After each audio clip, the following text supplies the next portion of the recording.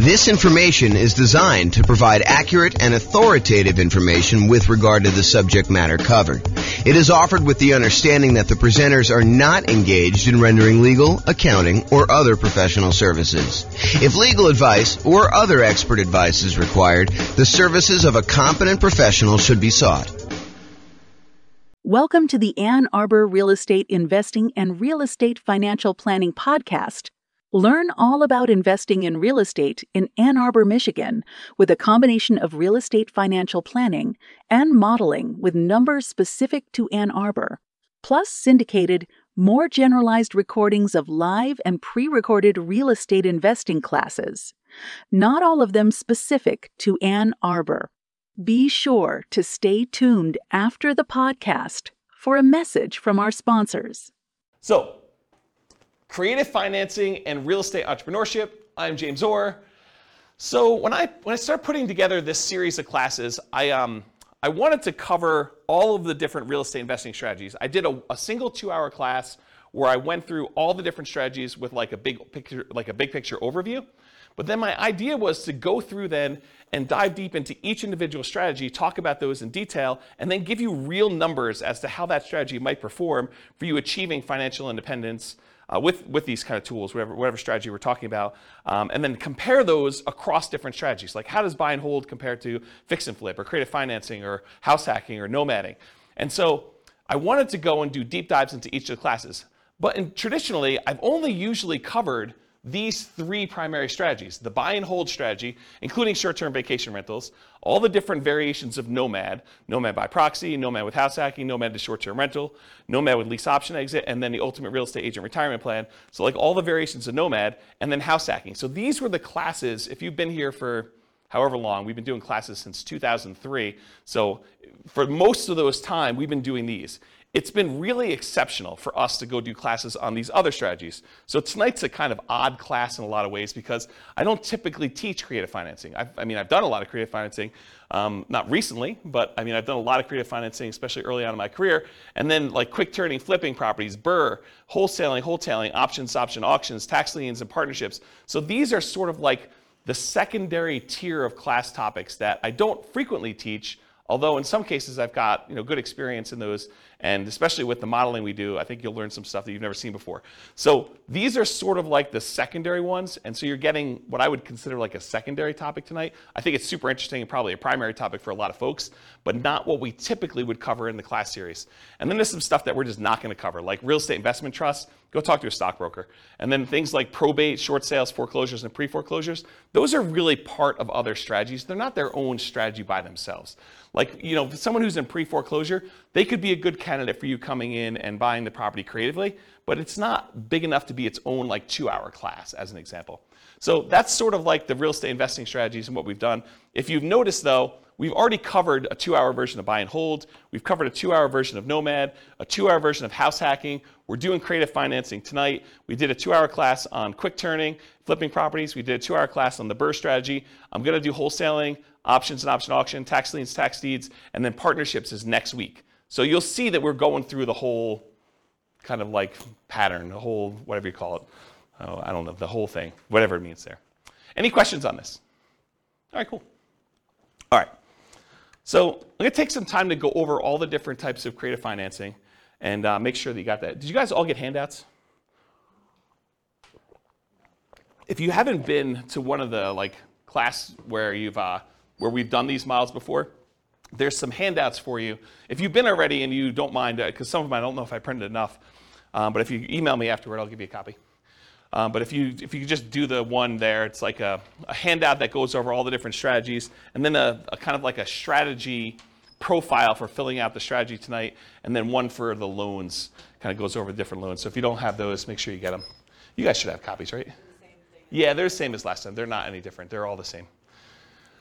Okay, so let's do creative financing. I'm just going to walk through all these different ones. And if you haven't been to a live class before, I'm really informal. So if you've got questions, please interrupt, and I'll be sure to answer any questions you have. If you need extra copies, go ahead and take them while I have them, if you need them, or if you need someplace to take notes. Okay, so creative financing. So let's start with owner financing. So owner financing is when the seller of the property, the owner of the property, acts like the bank they are willing to accept monthly payments or yearly payments or quarterly payments, whatever you guys decide to negotiate. But most of the time, it's going to be monthly payments. They'll accept monthly payments for you to acquire the property. There'll usually be a mortgage or deed of trust on the property, and you'll make payments to them based on your agreement, your loan agreement with them. And then once you've paid off the property in full, they will release their lien on the property, and you will be the complete owner.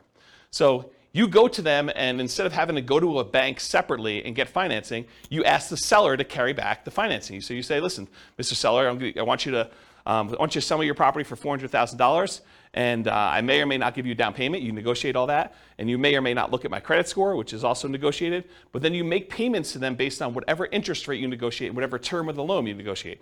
So that's what owner financing is. Does anyone have questions on owner financing? It's a pretty straightforward one. Yeah? Does the seller have to have the loan paid off to offer that to the new buyer? That's a really good question. So the question was for the microphone, does the seller need to have their loan paid off in order to be able to offer owner financing?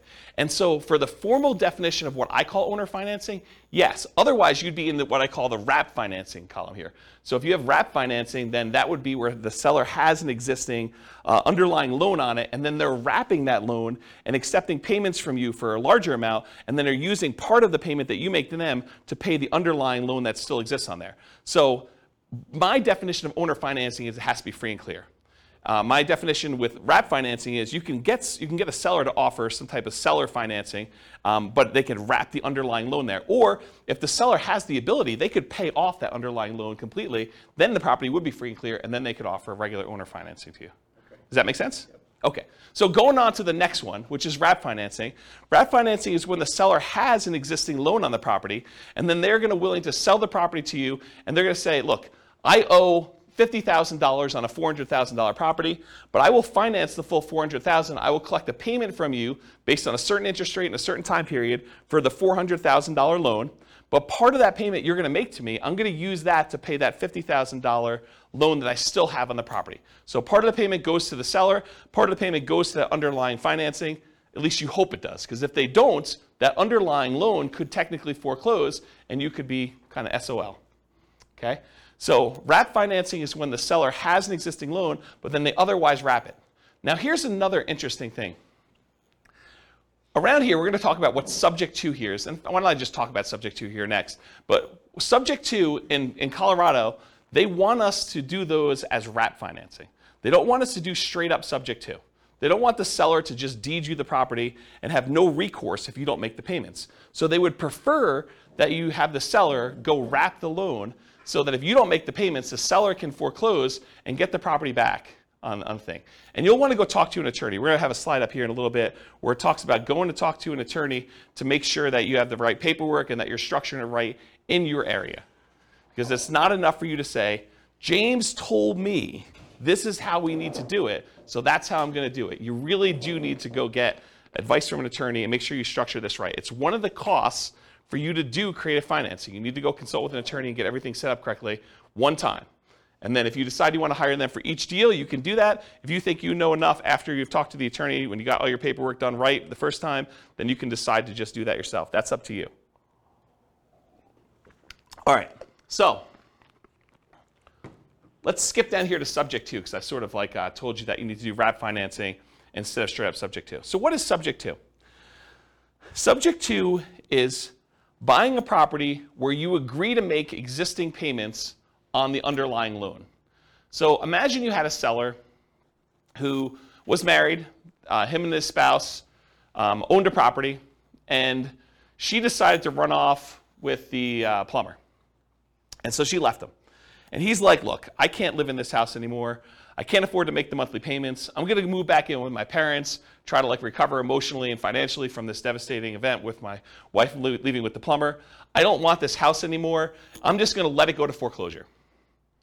And so you say, well, wait a minute, Mr. Seller. Instead of you ruining your credit and letting it go to foreclosure, why don't I come in and I'll just start making payments on your existing loan? And because you're disappearing to Florida, and I don't know where you're going to be, I mean, for all I know, you could totally go to South America or wherever and just disappear completely. I don't want to have this thing lying out here where I'm renting it from you. Why don't you deed me the property now, and I will make payments on your underlying loan, and I'll own the property, but the loan will remain in your name, and so you won't have a foreclosure on your record. You won't be late on this loan because I'll make payments on it, and everyone will be happy. And the seller says to you, if you give me $2,000 to help get me to Florida, you got a deal. And so now you bought the property subject to the existing financing. So you bought the property and you start making payments on that underlying loan. Does that make sense? That's what subject to is. It's buying a property and agreeing to make payments on the underlying loan. Did I go, if I'm the buyer here, did I go to the bank and get permission from the bank to make payments on that loan? I did not, okay? And most loans, I would say 99.9% of all the loans being made today have what's called a due on sale or due on transfer clause in them. And what that due on sale or due on transfer clause says is that if the seller transfers ownership of the property, that the lender has the right, does not have the obligation, but they can, at their option, decide to accelerate the loan so that the entire loan is due and payable. And if you're unwilling or unable to pay the entire loan off, then they can foreclose on it and get ownership of the property back if the seller transfers ownership and does not pay off the underlying loan. So there is some risk to buying a property subject to. Now, do all banks, as soon as they find out that the loan is transferred, do they all go and say, we want the full thing paid in full and do that? Nope. They don't. But could they? Yes, they can. And in fact, I usually do this just to make my point, and you guys can't say, James never told me that a lender can call the loan due.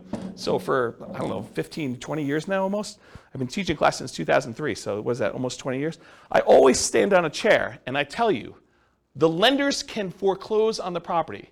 When you transfer title, they can decide to accelerate the loan. That due on sale, due on transfer clause means that they can decide to call the loan due.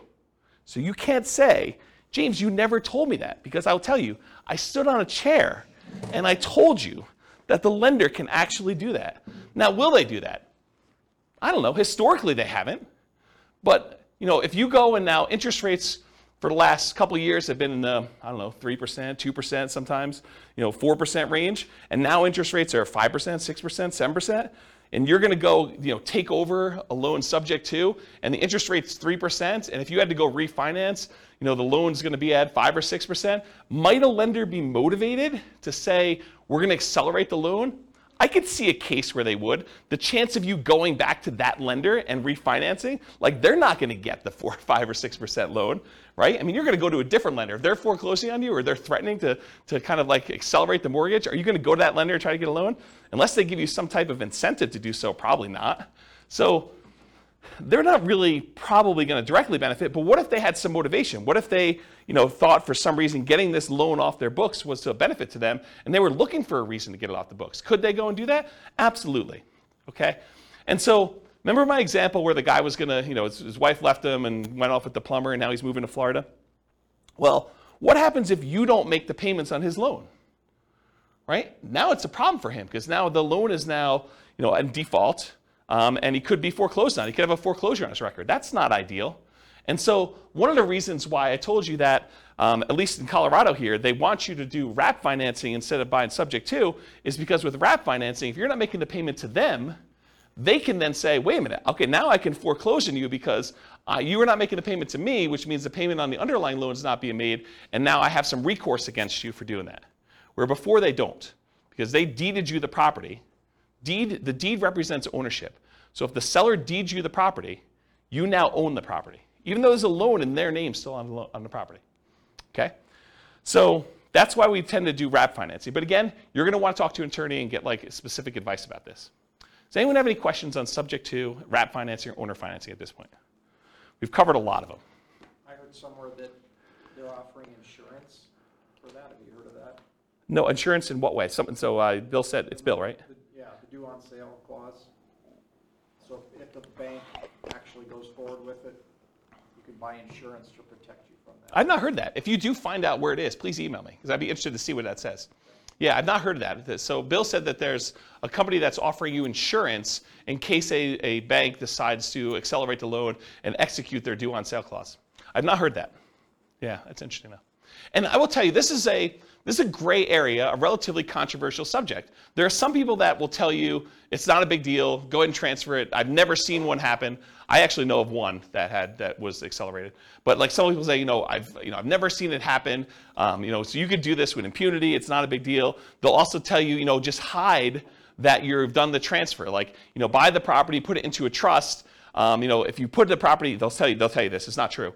They'll tell you if you put the property into a trust, if you have the seller put a property into a trust, and then you take over the trust, that actually eliminates the ability for the lender to accelerate the loan and use the due on sale clause, and then start their foreclosure process if they want to. That's not true.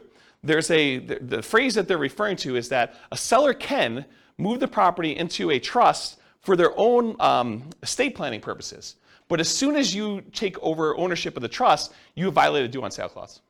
So if they maintain ownership of the trust, if it actually is for their benefit directly, then that doesn't violate the due on sale clause. But if you take actually ownership of the trust, then that happens there. And they'll say, but no one really knows the trust. The trust is a private document. It kind of sits there. Well, maybe, right? I mean, if a seller really wanted to know, and the information technology has become so good these days, that if a seller really wanted to know, they're going to look at stuff like, did the insurance change names? Did the water bill get changed to a different name? Did the electric bill get changed? And you're going to say, but sometimes tenants will do that. Yeah, you have enough of these things happening. I think a motivated lender could go and do that. So just do it with your eyes open. Talk to an attorney and get advice on it. But this is not with zero risk proposition, in my opinion. And there's people that have different opinions, and they'll tell you that you could do this with impunity. It doesn't matter. And you'll see that online all the time. Any questions on that, especially the part about it being controversial in the gray area? All right, cool. What's that? You want me to get up on a chair?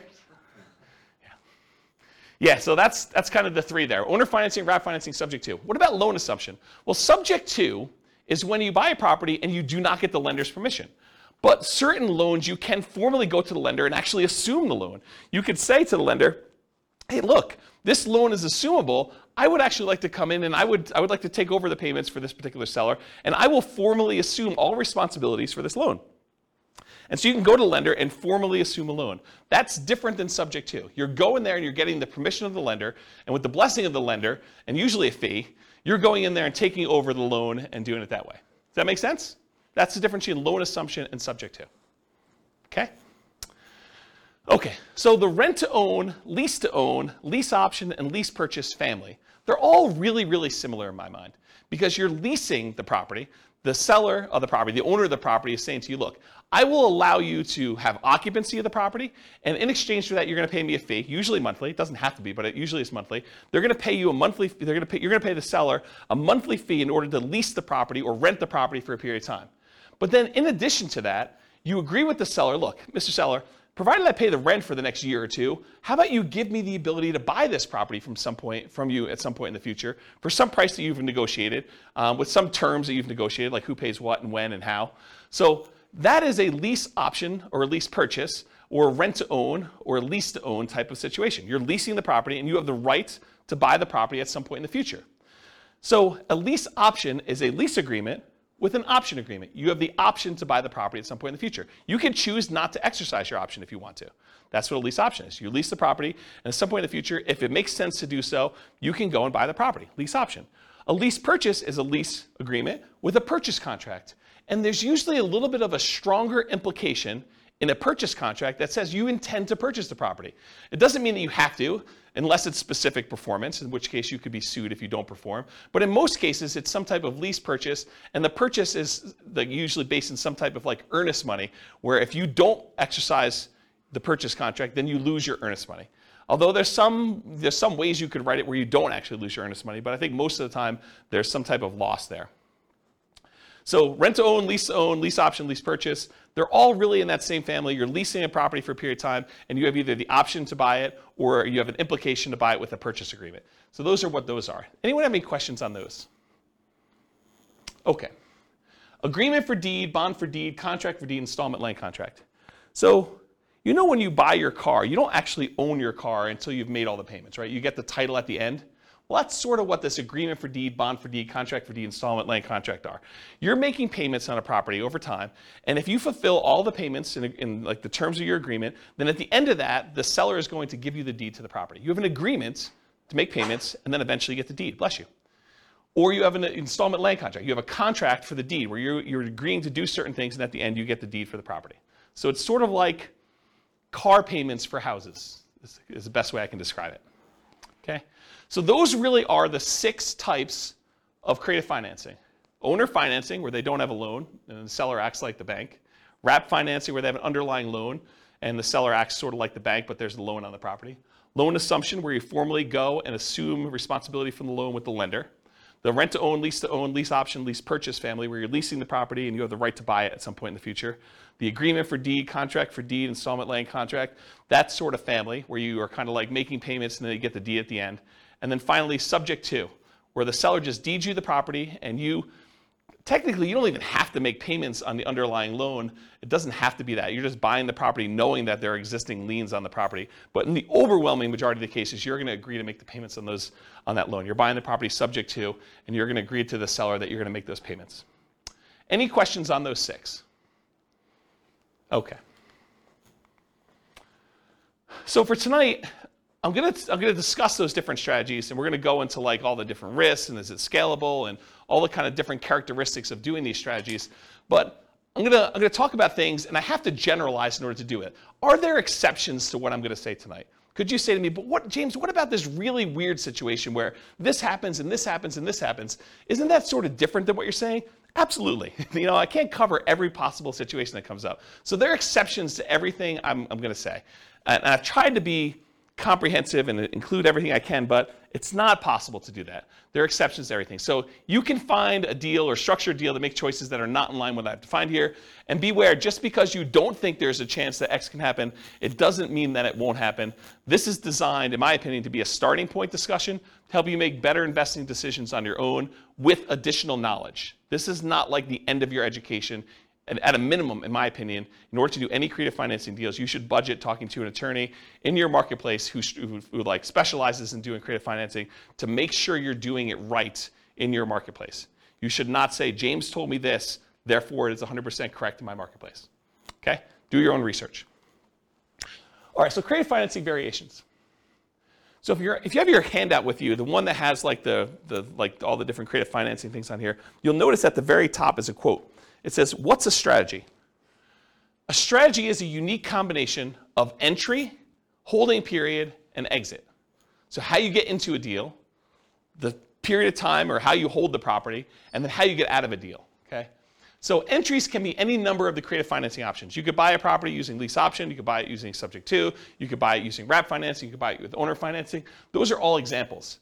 A holding period can be dictated by the type of financing you do. If you have a lease option on a property and your lease is 2 years long and your option agreement is 2 years long, you're not holding it forever. You have a 2-year period. So the type of acquisition financing, the type of entry you use can dictate exactly how long your holding period is. And the exit is not usually hold forever with all the creative financing. It's really, really rare. The exceptions are probably loan assumption, maybe the agreement for deed family, and owner financing, where those could be hold forever if that's what your agreement with the seller says. If the seller expects to get payments from you for 30 years with owner financing, then maybe it is hold forever. But the majority of these other creative financing strategies, lease option, lease purchase, subject to, wrap financing, in most cases, you're not holding those forever. Those are like short-term holding periods. And by short-term, I mean a few years, 5 years or so is kind of like the limit for those. Can you hold them longer? Sure. But I think the longer you hold them, the more risk exposure you have for these properties. And maybe I'm thinking about this wrong. And some people would probably argue I am thinking about it wrong because they would argue, hey, look, if they haven't done a due on sale or due on transfer clause acceleration for the 5 years, then they're probably not going to do it at all. But I don't know. I don't like having all these different loans out there and having the ability to have them call due at any given time. That's just not a strategy that I'd want to do.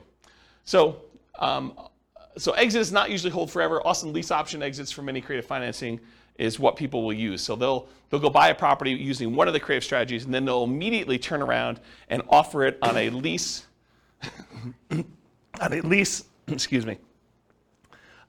with an option to their tenant buyer. So they'll put someone in there who's going to lease the property from them and expects to buy it from in a year or 2 or 3 or whatever it is down the road. Okay, so that's usually what a lot of creative financing sellers, creative real estate entrepreneurs would structure their deals. They would acquire it creatively, and then they would immediately sell it to a tenant buyer in some form or another. Now, you can do these in your local market, but you can also do these remotely. If you happen to be in a market where a lot of these other strategies are really hard to implement, this is not a strategy that you have to move into a property. It's not like doing nomad or house hacking, where you have to live in the property. These can be done remotely. It involves different skills. I mean, to be able to go buy properties creatively in a different city is different than trying to do it here locally, where you can sit down across from the seller and do it all. So yeah, you can do it locally or you can do it remotely. They can be properties of any type. It doesn't have to be single-family homes. It could be duplexes, triplex, fourplex. It could be commercial buildings. It could be industrial buildings. It could be anything. We're going to tend to focus tonight on single-family homes. And then this is an interesting one. And if you're interested in it, you probably should look into it more. But Richard Roop used to teach a strategy called the ultimate strategy, which is a variation on owner financing. And really really short, I'm probably doing a horrible job at explaining it to you. But the real difference is that with owner financing, the way Richard Roop teaches it with the ultimate strategy is he will include in there a term that allows you to move the loan to a different property. So if you get owner financing on a property and you ultimately sell that property 2 or 3 years down the road, you may not want to actually pay off the property, right? You may want to say, I'm going to sell it, but I've got this really great owner financing loan on it. And you want to be able to move that loan to another property so that you can use that financing again repeatedly. And so that's called substitution of collateral. If you're interested in that, go do a search for substitution of collateral, and it will allow you to substitute the collateral. The collateral in this case was the house. So you could sell the house and say, okay, this house was the collateral for this mortgage I had on this property, but owner financing mortgage. But now, since I've sold that property, I'm going to move this to another property that I own or a property that I'm acquiring, and I can substitute the collateral. And you'd want to do that if you were creating really, really good owner financing with the seller. And the seller ideally wants to continue receiving payments from you. Maybe they don't want to receive a $400,000 lump sum of money and kind of screw up their tax planning. Maybe they really do want to keep that. And so they may be motivated to allow you to move this loan from one to another. So if you're interested in that, go look up substitution of collateral, and you can find some different strategies. There's some pretty interesting things you can do with that. Another source of this idea of substitution collateral, I'm not sure if they're even selling them anymore, but it was a guy named Mike Summey. I think it's Summey, S-U-M-M-E-Y, I believe, Mike Summey. And he wrote, along with Roger Dawson, he did a series of books called The Weekend Millionaire Real Estate Investor. And there's a series of them. There's like the Weekend Millionaire Real Estate Investor book. There's like an FAQ book. There's a book on negotiations, which Roger Dawson is sort of known for. And those are actually pretty good books for kind of like doing calculations for owner financing and making sure that you're only buying positive cash flowing properties and things of that nature. And he does talk about substitution collateral in there. So that's another good reference for it if you're kind of looking for a mass market paperback source for this information. So, all right, any questions on creative financing variations? Is this helpful for you guys? All right. Sometimes I get in my own zone. I like just sort of like walk and talk and pace, and you guys get the benefit of that. I look like a caged animal up here just walking back and forth. All right, so is real estate, is like all the creative financing stuff, is that like a real estate investor strategy where someone is deploying money and they're expecting to get a return on their money? Or is it more of like an entrepreneurial, like a real estate entrepreneurship sort of thing where they're actively doing work and they're expecting to be earning money for the work and labor that to do? Maybe there's a little bit of money involved in there, but primarily it's like the effort and the labor doing it. What do you think? For creative financing, is it usually like I'm deploying a large amount of money, or is it usually like I'm out there hustling and doing work and trying to convert that to big chunks of cash in some form or another? What do you think? Yeah, I think this is an entrepreneurship one. I think this is a pretty clear example of it. You're going to do all this effort and work. You're not really taking like big down payments and going buying 20% down or 25% down buying whole type properties. So here's the big slide. And this is the slide I think that it's going to disappoint some folks, because they're all coming into this creative financing world thinking, I don't need to do, I didn't want to do all this creative financing because I don't need to have any money in the deal, right? I could do all this stuff without any money. Well, maybe. I mean, you probably could find a deal where you could do it with no money, but I think that's exceptional. I mean, like really, really exceptional. Once you see my list of what the expenses are for doing it, I think you'll agree with me. It would be pretty exceptional to do that. So the first thing for money required, the first thing is you absolutely have to go talk to an attorney.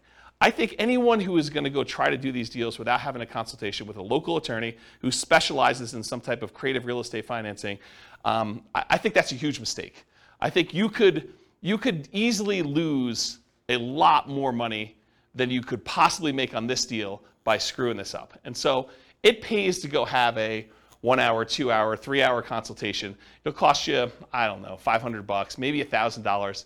But if you think about it in terms of being able to acquire deals creatively now, I think that's a worthwhile expense to do that. So number one, you need to have a consultation with a local attorney to get the correct paperwork and advice on how to structure these deals. Because if you hadn't come to this class or listened to this episode on the podcast later, you would think to yourself, oh, I'll just buy subject to. I don't know about this whole wrap financing thing. I didn't realize that was going to be a big issue. And it's not an issue until it is, right? It's not an issue until something happens where now the seller feels like you screwed them and they go and they talk to the Division of Securities or what do they call the people that are looking out for the consumer's welfare in like the state? Anyone know what that division is?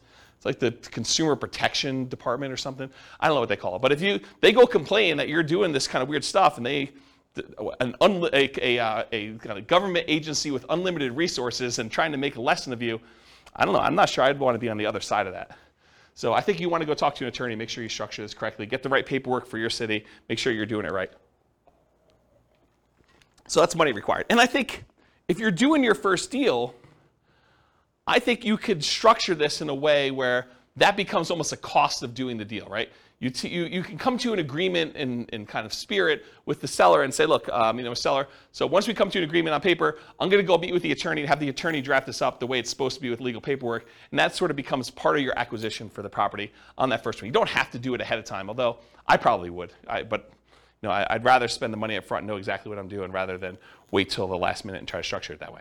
Okay, so money required, consultation with local attorney to get correct paperwork and advice. The next thing is, how do you find these deals?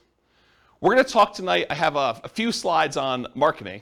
We're going to talk tonight about lazy marketing versus poor marketing. Lazy marketing is where you're willing to spend money in order to get deals flowing to you. That's lazy marketing. Poor marketing is where you're willing to put in effort, time, in order to have deals that you go out there and find. Okay, and I have a couple slides with examples and I'll go into that. But if you're not going to do all poor marketing, which you're going to get tired of doing this if you've never done this before to go try to find deals using the poor strategies, it's very, very labor intensive and I don't think it's very much fun personally. But I think eventually you want to get to the point where you're doing lazy marketing, you're putting out marketing, spending money to do things and having deals flow to you. So I think you're going to need to have money, bless you, I think you're going to need to have money set aside, marketing, in order to find or acquire the deal. So you're going to spend money in order to acquire the deal. And I'll tell you my assumptions for what we do when we get to the numbers later tonight. Okay, so that's marketing to find or acquire the deal. In addition to that, you're going to need some type of money to capture the deal. You're going to need earnest money or an option fee. If you're doing a lease option with the seller, you need to pay the seller an option fee in most cases. Some people will teach you online, you could do this really cheap. Give the seller $20, you're good. Still $20. And I think most sellers are probably going to want a little bit more than that.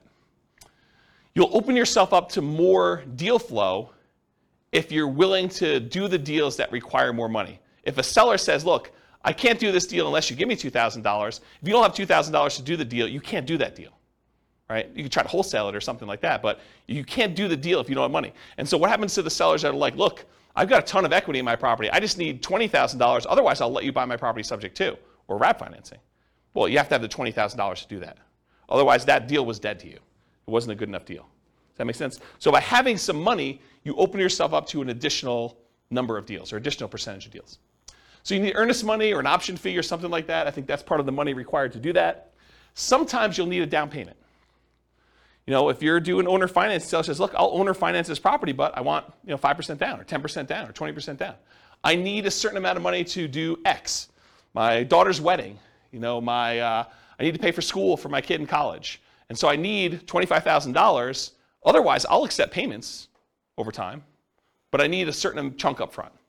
And so this is all negotiated, but you might need money for down payment. And if you're taking over debt, if you're agreeing to make payments on a seller's loan, a lot of times you'll say, look, I'm going to buy the property on the 1st. Well, technically, for the seller, the payment on the 1st really pays their mortgage for the previous 30 days because mortgages are paid in arrears. When you get a brand new mortgage, you don't make a payment on day 1. You make a payment 30 days after, right? You live in the property for a month, and then you make the payment for the period of time that you lived in before.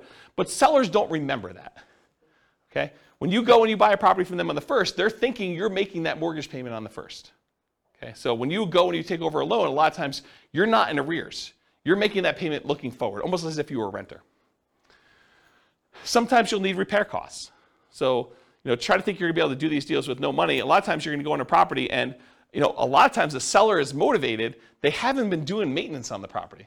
They haven't been taking care of the carpet. They haven't been taking care of the kitchen. They have a whole bunch of little fixer-upper sort of things, $500, $1,000, $2,000, paints, things like that need to be done in the property. So sometimes you'll need massive repairs if something needs really serious fix-up. But in most cases, even relatively pretty houses, if a seller is motivated, a lot of times they're motivated. They've been motivated for a little while. They haven't been doing things. Or sometimes you have to make up back payments on a loan.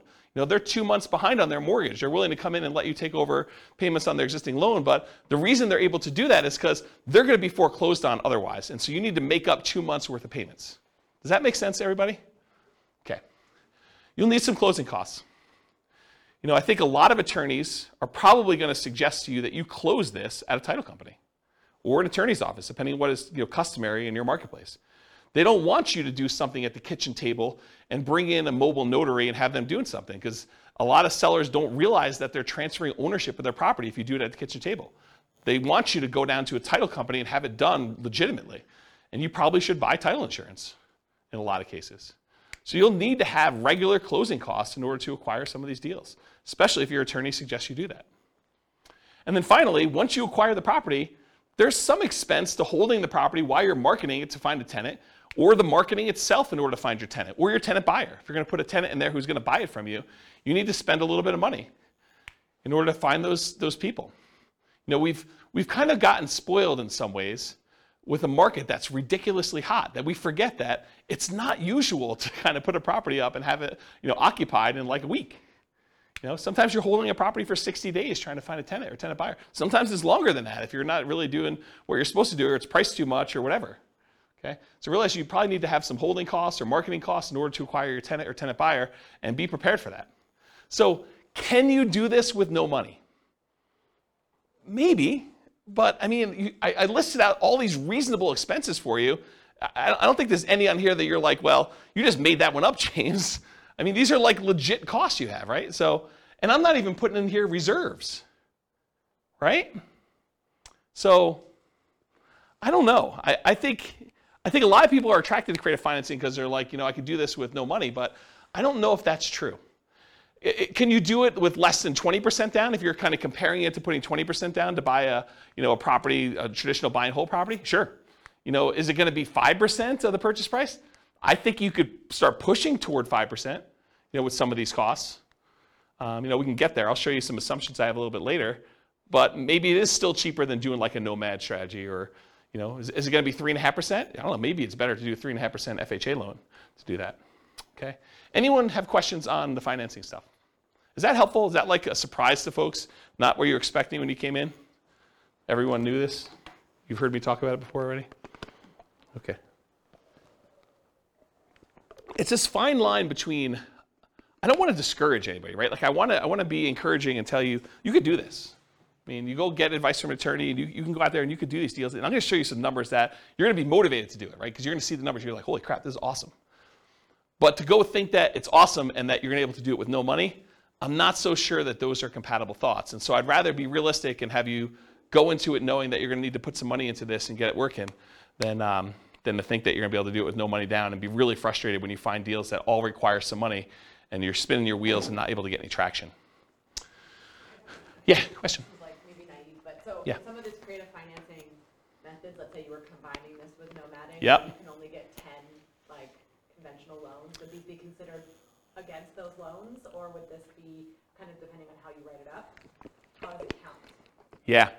So it's a really, really good question. So the question for the microphone is, if you're going to do creative financing, do those loans count on your record for being able to get additional loans? If you're limited to getting 10 loans buying traditional, like buy and hold properties, non-owner occupant. For the owner occupant ones, you're not limited to 10, by the way.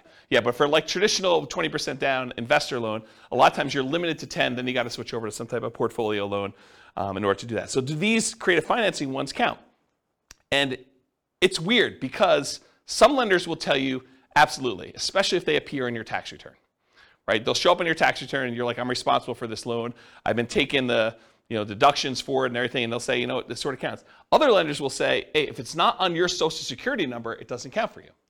And so some investors will actually buy these in the names of LLCs or something like that, and they'll have the LLC be the owner of it. It's not on their social security number. It's not a loan on their name, and it'll be on the LLC's tax return and stuff like that. But you're going to want to check with the lender to find out. But it's this weird gray area as far as that goes. Now, if it's owner financing, I think that's pretty clear, right? If it's owner financing and it's in your name, I think that's pretty clear. If you're buying something like subject to, that starts getting a little bit weirder to do it. But one of the great things about structuring these is it doesn't have to be you individually that's buying the properties. It could be an LLC or your IRA or your 401k or something like that in order to be able to acquire these properties. And then you're sort of in this area where do those count or not for stuff, yeah. So I wish I could answer you directly and tell you definitively, yes, it's like this, but I think it's going to be how a lender looks at it. And I've seen lenders do weird things with commercial loans too, where they will not count commercial loans against you, and then other ones will want to. So it may be just that particular underwriter, and yeah. If there's a lender listening to this, please reach out and let me know what the thoughts are, because I don't know the answer to that, and I'm not a lender. Does that not answer your question appropriately? Yeah. Okay. Okay, good. Any other questions about the money? All right, cool. All right, so these are the 3 slides on marketing. I'm going to do an entire separate 2-hour class on motivated seller marketing, how to find off-market deals. But this is what you get tonight.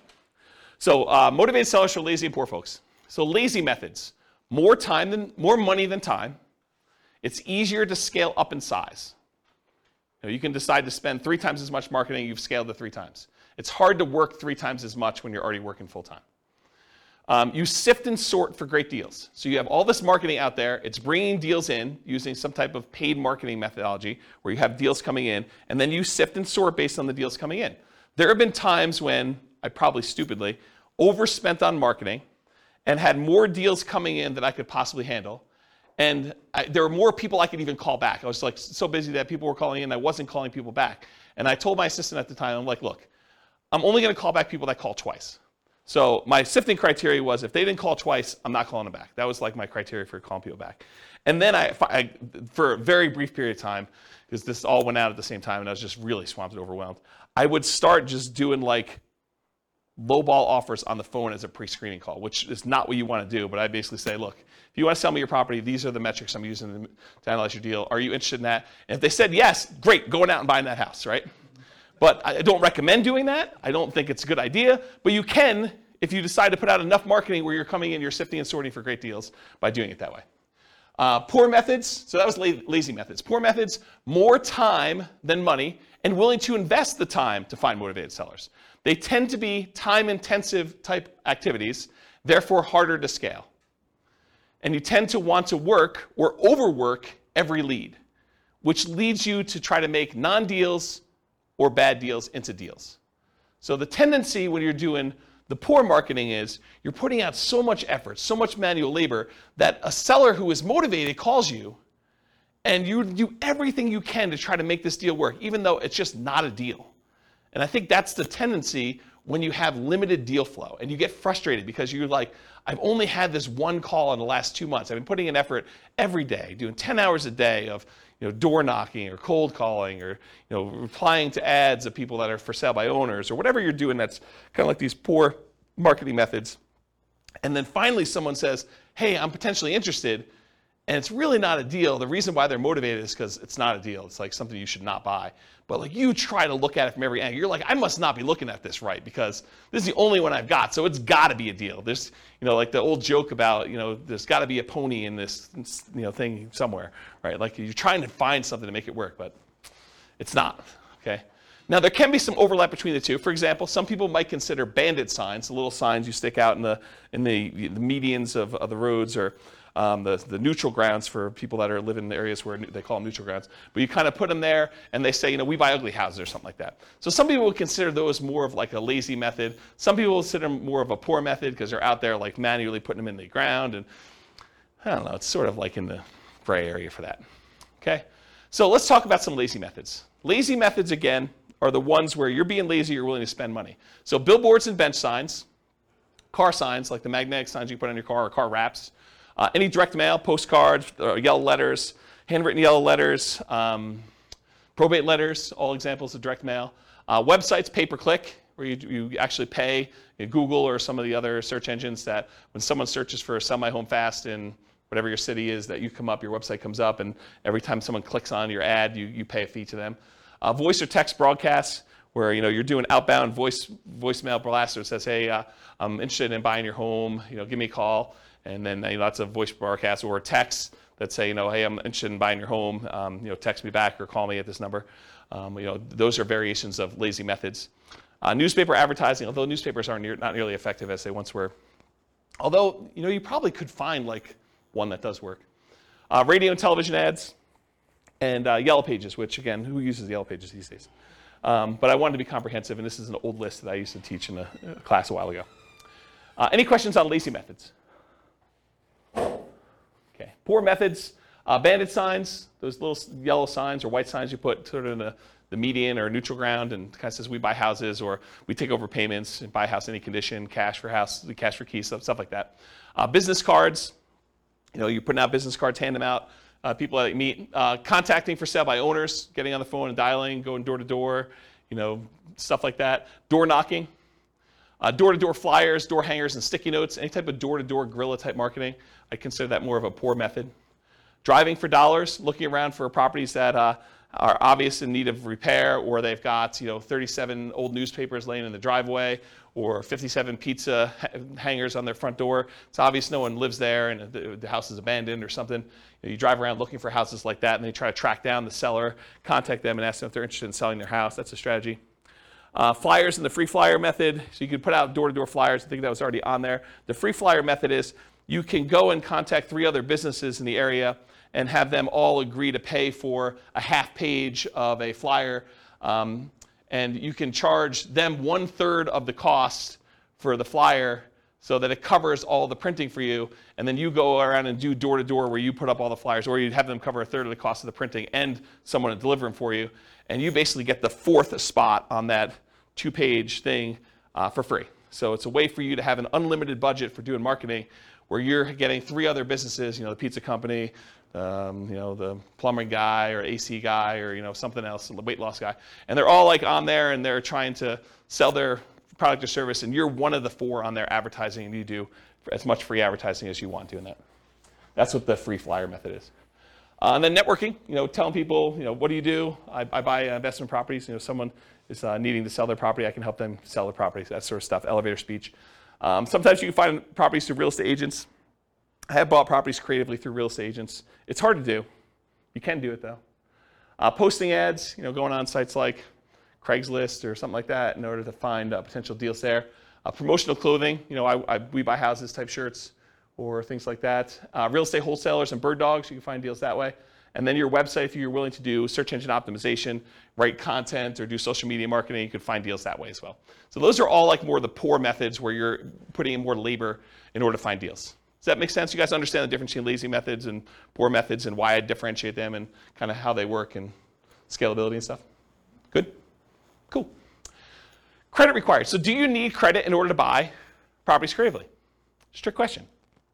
Because you have to negotiate with sellers. So really, it's not automatic that the seller is not going to want to check your credit. I think that a lot of sellers, especially sellers who are motivated, are not going to need to check your credit. But I think that there are some sellers who are not motivated and they own their property free and clear, and they may be a good candidate for owner financing, who may say, yeah, I'm willing to owner financing for you. How's your credit score? And you tell them it's good. You want to check my credit? And they're like, yes, I do. It's a requirement for me to do owner financing with you, and they're going to want to check your credit, and so that becomes a requirement. So if you don't have good credit, you can't do those deals. Or bring in a partner. That was a pause for a drink. So transactions tend to be negotiated with the seller, so credit required is often a negotiation between you and the seller.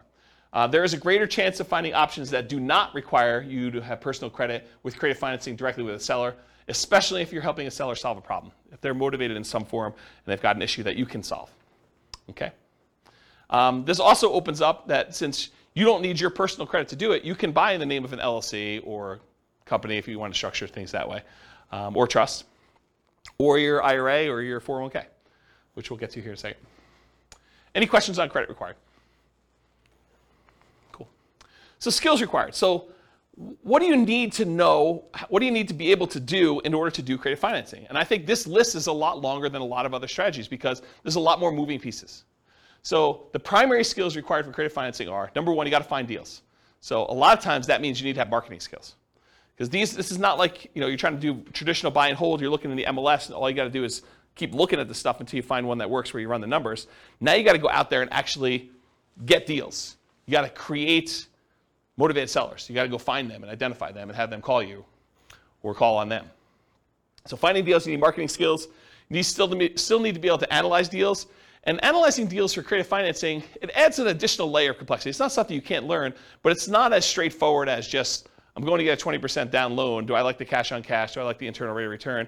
Am I looking at those numbers? It's a little bit more nuanced than that of how you structure it, how you run the numbers. Once you've done it a few times, it's pretty easy. So you need to be able to do a deal analysis.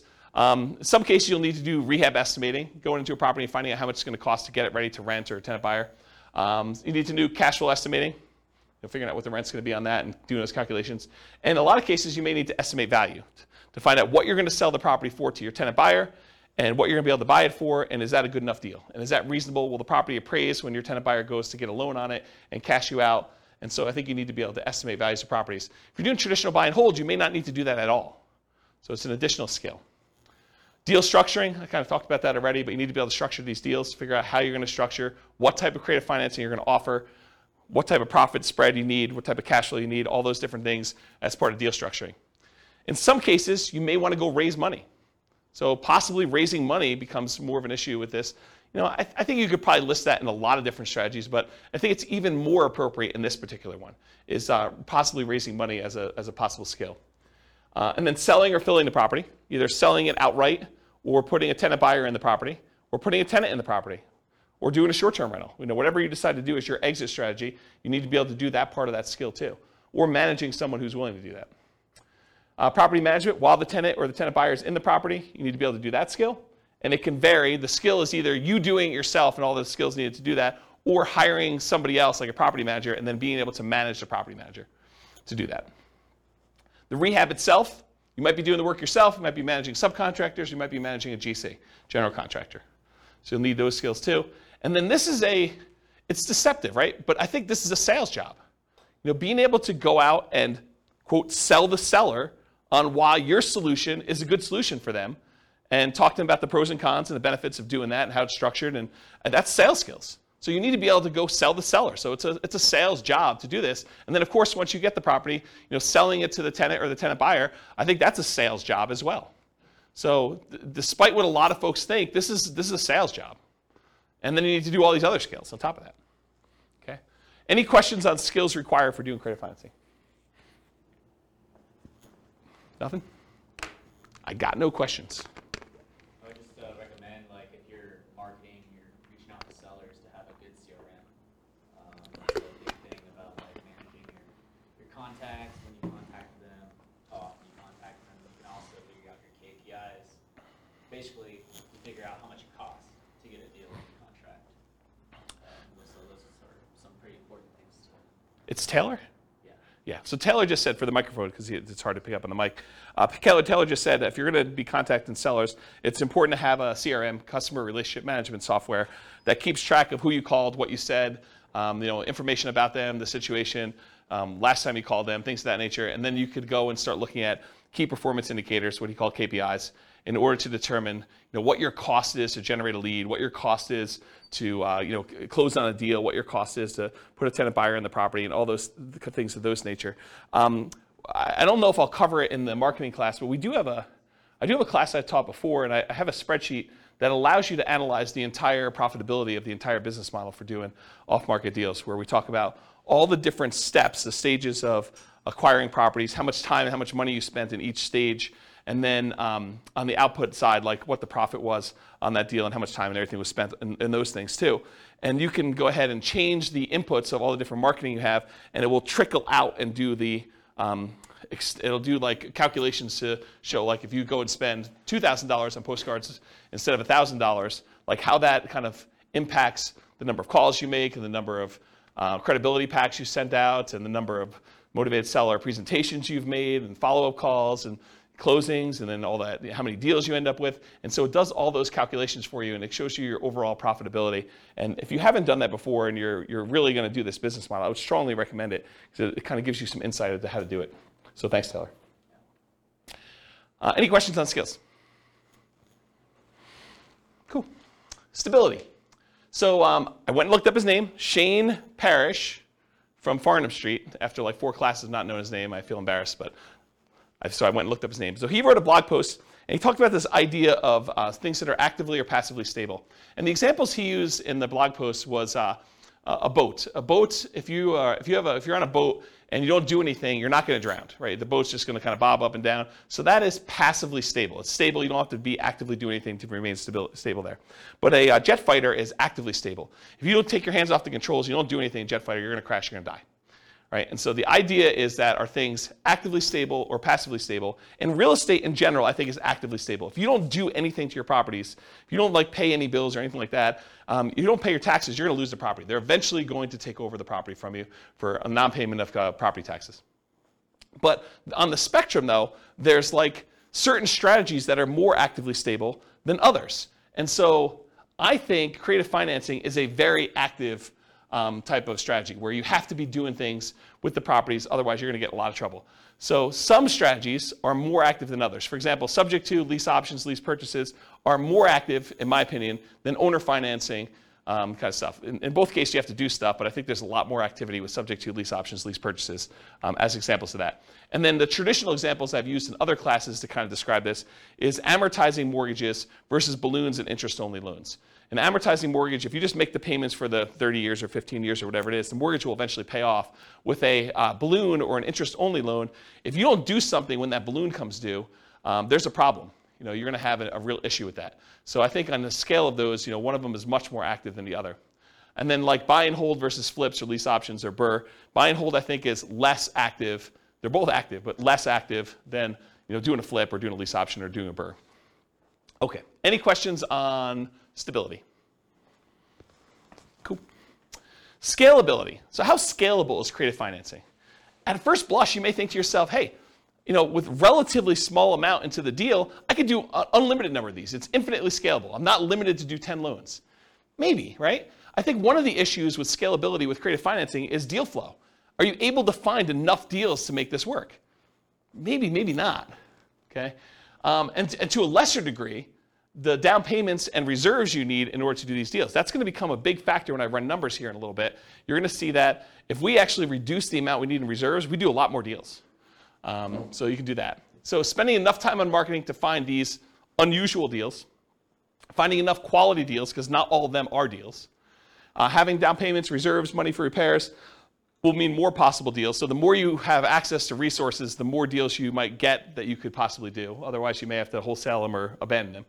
And so from that perspective, it's harder to scale, slower acquisition speed. But it can be done with relatively small amount of capital that can usually be reused after each deal. It's usually delayed, but you buy a property, 4 years later, the tenant buyer cashes you out, you get all your money back, now you're really flush, you can go do more deals. Certain exit strategies like lease options may help provide some replenishment of cash, option fees from tenant buyers as an example in the short term. So what I mean by that is, a lot of times when you buy a property, you put all the money in to acquire the deal, the marketing, the closing costs, your holding costs, your reserves, whatever it is, and then you go out and you find a tenant buyer. When you find your tenant buyer, a lot of times your tenant buyer is going to give you an option fee themselves. They're a tenant buyer, so they're a tenant wanting to lease option the property from you. So they may give you $500, $1,000, $5,000, $10,000, $20,000, $30,000, whatever it is that you negotiate with them in order to have the option to be able to buy the property. And that usually does get applied toward them purchasing it, but it's money you can use right away. Right? So it's money that you can actually get a refund or rebate, and sometimes even more than you use to acquire the deal, but I would think that that would be exceptional, that don't rely on that as a rule. But you might get some money back right away in order to fund your business going forward. Make sense? Okay. Let's see. Since it requires a lot of manual labor, it's typically not considered a scaling wealth building strategy directly. A lot of creative financing and real estate entrepreneurship is a sales job. I mean, you got to go out there and you got to sell the seller. You got to put in effort and time and do that. Many will use profits from creative financing and real estate entrepreneurship to then acquire other assets like stocks or bonds or REITs or flips or rental properties or whatever it is to then scale up. So they kind of use this as a growth funding strategy in order to be able to do other things that scale a little bit more easily and allow you to do less active work. Any questions on scalability? Cool. Risk exposure. I think this is going to surprise a lot of folks as well. So overall, I would categorize creative financing as a high risk rating. High risk. Why? Because I think it has all the risks of a lot of other strategies, plus some additional ones you don't have elsewhere. So for example, because we're putting so little in the deal, we have amplified returns. If you're positive and the returns are going well, those are amplified in a positive direction. Those are good. But because they're amplified, if it goes against you, it's amplified negatively. You could put $3,000 into a deal and lose $10,000. Okay, so it's amplified both ways. And that's from putting small down payments into the deals. There's also an increased likelihood of negative cash flow. Whenever you put a small amount down or you take over debt in a property where the original seller had very little down in the deal, you have an increased chance of having negative cash flow on a property. And so we like to refer to these as deferred down payments. If you had put 20% down or 25% down, they would be positive cash flow and you wouldn't have negative cash flow. But since the original owner only put 5% down and a year later they're selling it to you and now you're taking over the debt, maybe they really only have 5% equity. So it's like you put 5% down. So you could have negative cash flow on this. And they may still have PMI and things of that nature. So whenever you have small or no down payments, a lot of times you're going to have negative cash flow. There's also a limited selection of the deals that come across your desk. It's not like you're going out and you're picking the most primo, the best possible property you can buy that has the most amazing cash flow. No, you're putting out marketing and like one person comes forward who's motivated, and that may not be the property that you would have otherwise picked as a positive cash flowing deal. It may not have really good like price to rent economics. It may not be the best rental property, but they're willing to sell it to you creatively. So it may not be a deal that you would otherwise have picked if you had a choice of everything in the MLS. And so for that reason, it may be more negative cash flow. Okay? It can be slightly worse financing or interest rates than what you could get today, depending on where the market is. I mean, imagine for a minute, we were at reverse market where we didn't have all these really low interest rates. We had really high interest rates and all this stuff from 2, 3, or 4, or 5 years ago. And those are where most of your motivated sellers are coming from. And now interest rates are at 2 or 3 or 4%.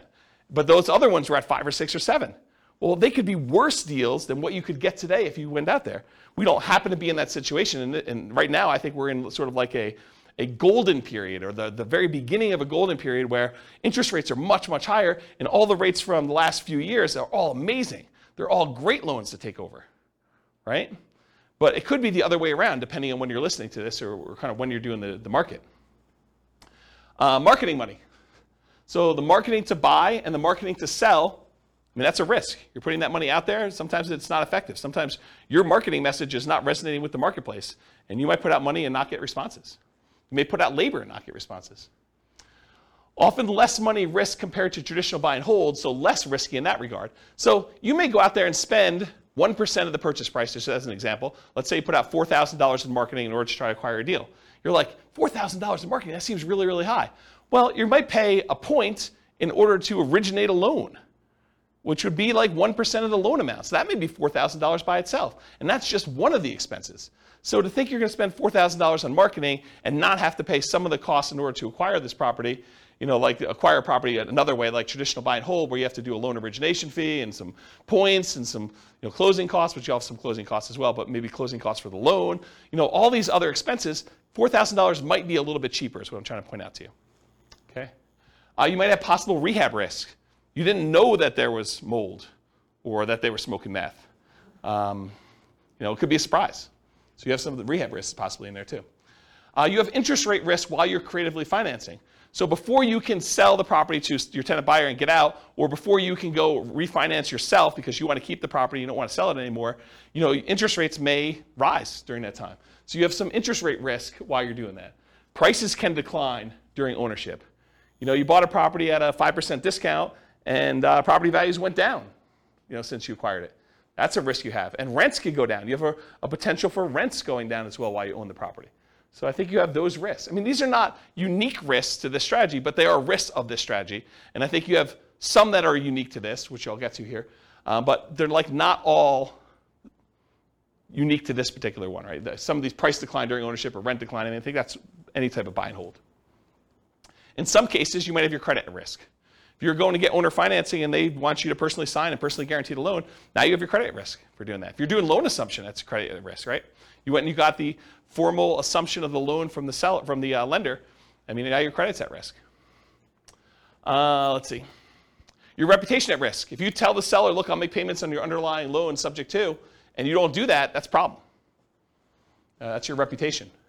And then you have all the typical tenant and property management risks. So all the ones you would normally have buying a property and renting it out. And then you have the risk of loans being called due, which I think is relatively unique to this. If you're buying a property subject to, they could call the loan due. And you got to figure out what you're going to do if that happens. Any questions on risk exposure? I have a question. Yeah. It may not be exactly related to this, but would be kind of, so are assumable loans a thing anymore still? My parents did this in the 80s. So like, I just feel like now there's an opportunity of people who had 2% or 3% loans coming in and being able to assume that loan. So the question is, are there assumable loans right now? Yeah. FHA loans are assumable. FHA, but only certain types of loans? Is that basically what it is? Yeah. Yeah. I mean, and they're qualifying assumable, so you need to qualify. Right. Okay. And so you'll take over. What's gone is non-qualifying assumable loans, where anyone can come in and just sign something. Like in the 80s when interest rates were so crazy, I asked my parents how they ever bought a house. It was because they had most of the loan and only, but they said that $16,000 was taxed. The interest was like 23% when they bought that house. Yeah. Yeah.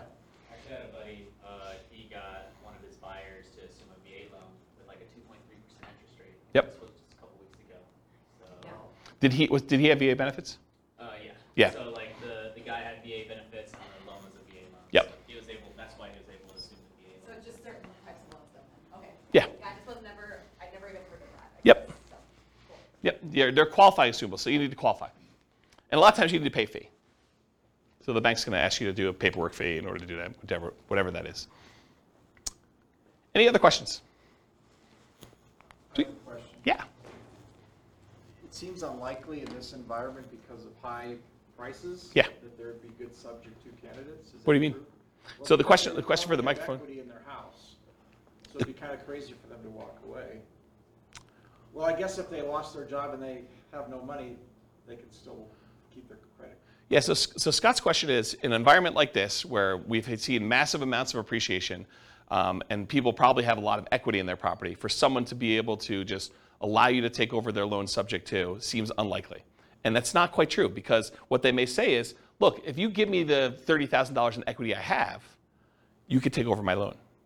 And so you might be able to take over more things if you have some money to put down and be able to acquire that. And it may still make sense for you to do that. You could think to yourself, look, do I want to go and put 20% down to buy another property today and get 6%? Or do I want to do, $30,000 and be able to take over 3.25? And you may still want to do that. So yes, there are still options to do it. I do agree with you, though, that the more equity they have, the more creative you need to get in structuring that. The chance of them saying, hey, I'll walk away and give you, and I'm using that in quotes, 20% of my equity just because that's my loan balance, unlikely, right? I think you can, in some cases, capture some equity. They're willing to trade some of their equity for the solution to their problem. But 20%, maybe, probably not, though, right?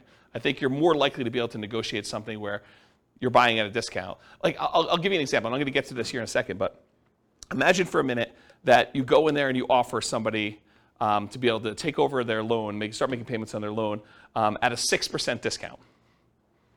Well, if they were going to go sell their property with a real estate agent, they'd be walking away from 6% sales transaction costs, right? So it seems pretty easy for them to say, well, if I don't do a deal with you and I go list it with a real estate agent, I'm going to net 94%. And with you, I'm netting 94%. And it's going to be done tomorrow. They may prefer to do that, right? So so what's the difference between 94% and 93%? Not much, right? Especially since the value is not exact. What's the difference between 93 and 92? Yeah, and especially if they need work on the property. And or maybe they don't know the value of what it is right now. Maybe they think it's a little bit lower, a little bit higher. I mean, it's hard to say.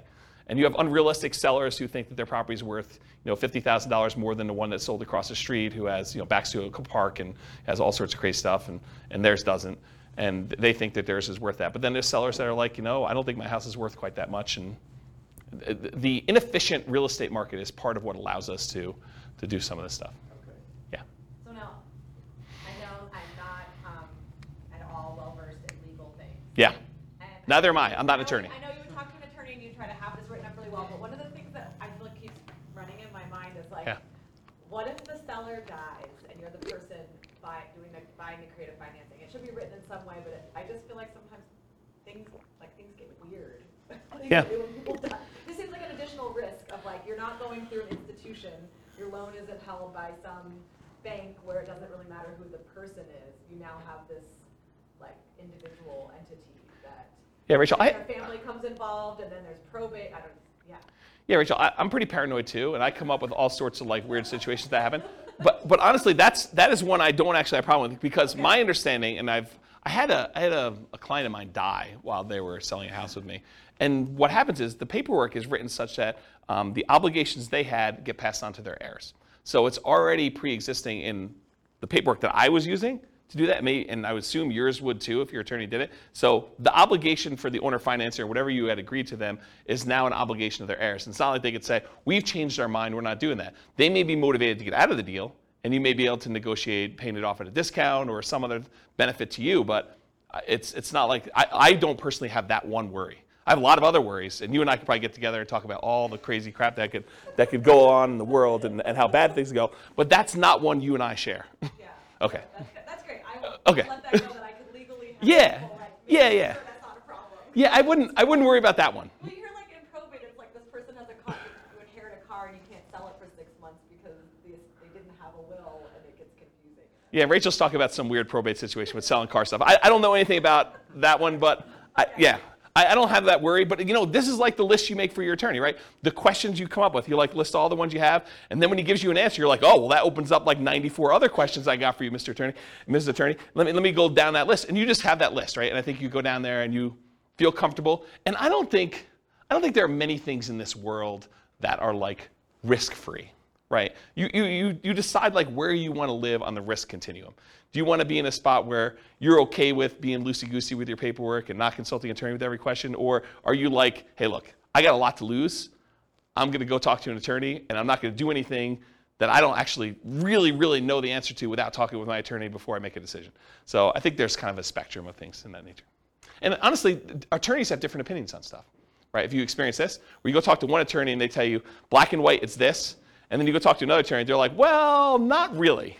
It's that most of the time, but it can be this or this or this. And so I think that happens too. All right, any other questions?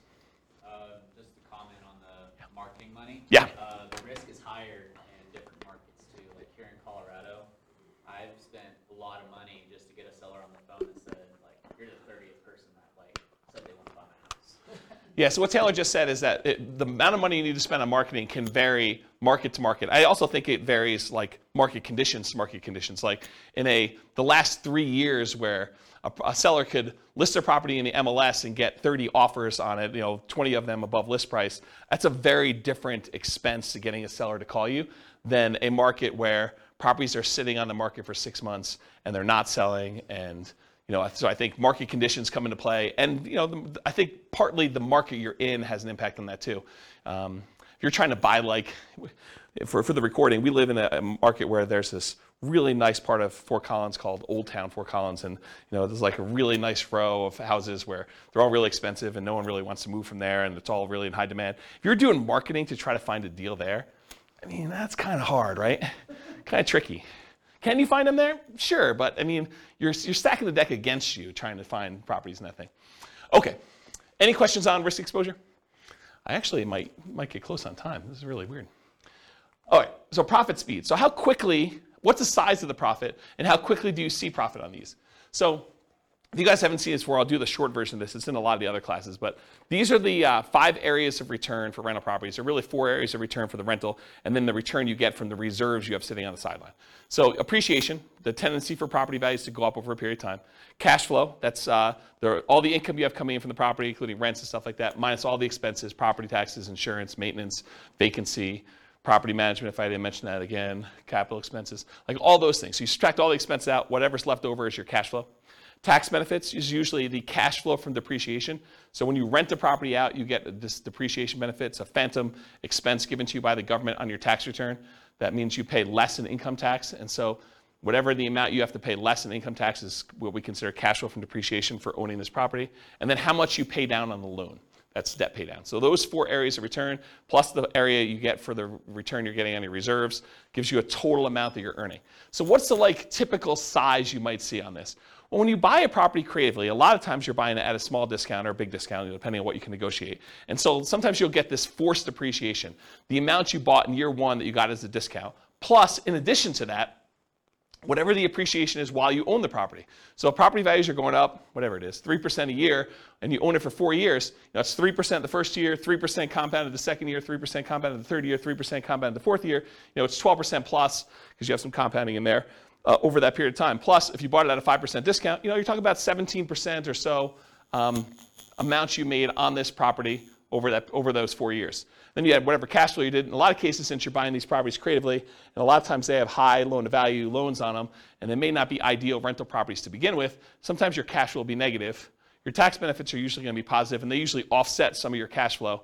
And then debt pay down, depending on the price of the property and the interest rate. The lower the interest rate, the more you pay down in debt, just in general, for the same amount of property there. So you combine all those together, you're talking about relatively big sums when you're doing it. It's not all up front though, right? So as far as when this happens, a lot of times you'll get an option fee from your tenant buyer. When the tenant buyer comes to you and they're like, okay, I would like to rent your property and I'd like the option to be able to buy it from you from a year or 2 or 3 or 4 down the road. A lot of times they'll give you an option fee up front. So whatever you negotiate, could be $1,000, $5,000, $10,000, $20,000, whatever you negotiate with them in order to get, but you get a kind of a pop there at the beginning for that. And then you get ongoing cash flow from the rent on the property. Sometimes that's negative, sometimes it's not. And then you're going to get the big pop at the end when they cash you out or you sell the property. And so that's when usually the majority of the money comes in from doing these creative financing. Let me make sure I covered everything I wanted to. Yeah, so rents and option fees or security deposits are typically paid in advance. I think I talked about that. The paper return from forced depreciation when you're buying at a discount, I talked about that. Okay, I think I covered everything I wanted to cover on that. Any questions on the profit speed and size of profit? Cool. Finding deals. Most common methods for finding deals for sale by owners. And by for sale by owners, I mean 2 major groups. For sale by owners that are already actively marketing their property.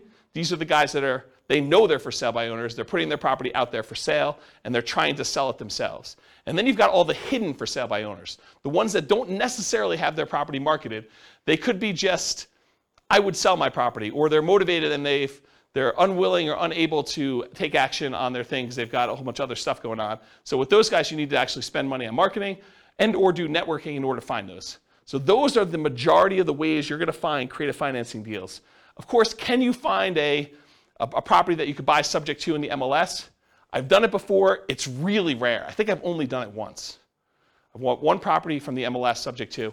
There are some people that teach buying lease options from the MLS, but it's usually a strategy for properties that have been sitting on the market for a long time in a very slow-moving market. So, this is around circa 2008 or so when we had a lot of inventory and properties were not moving very quickly.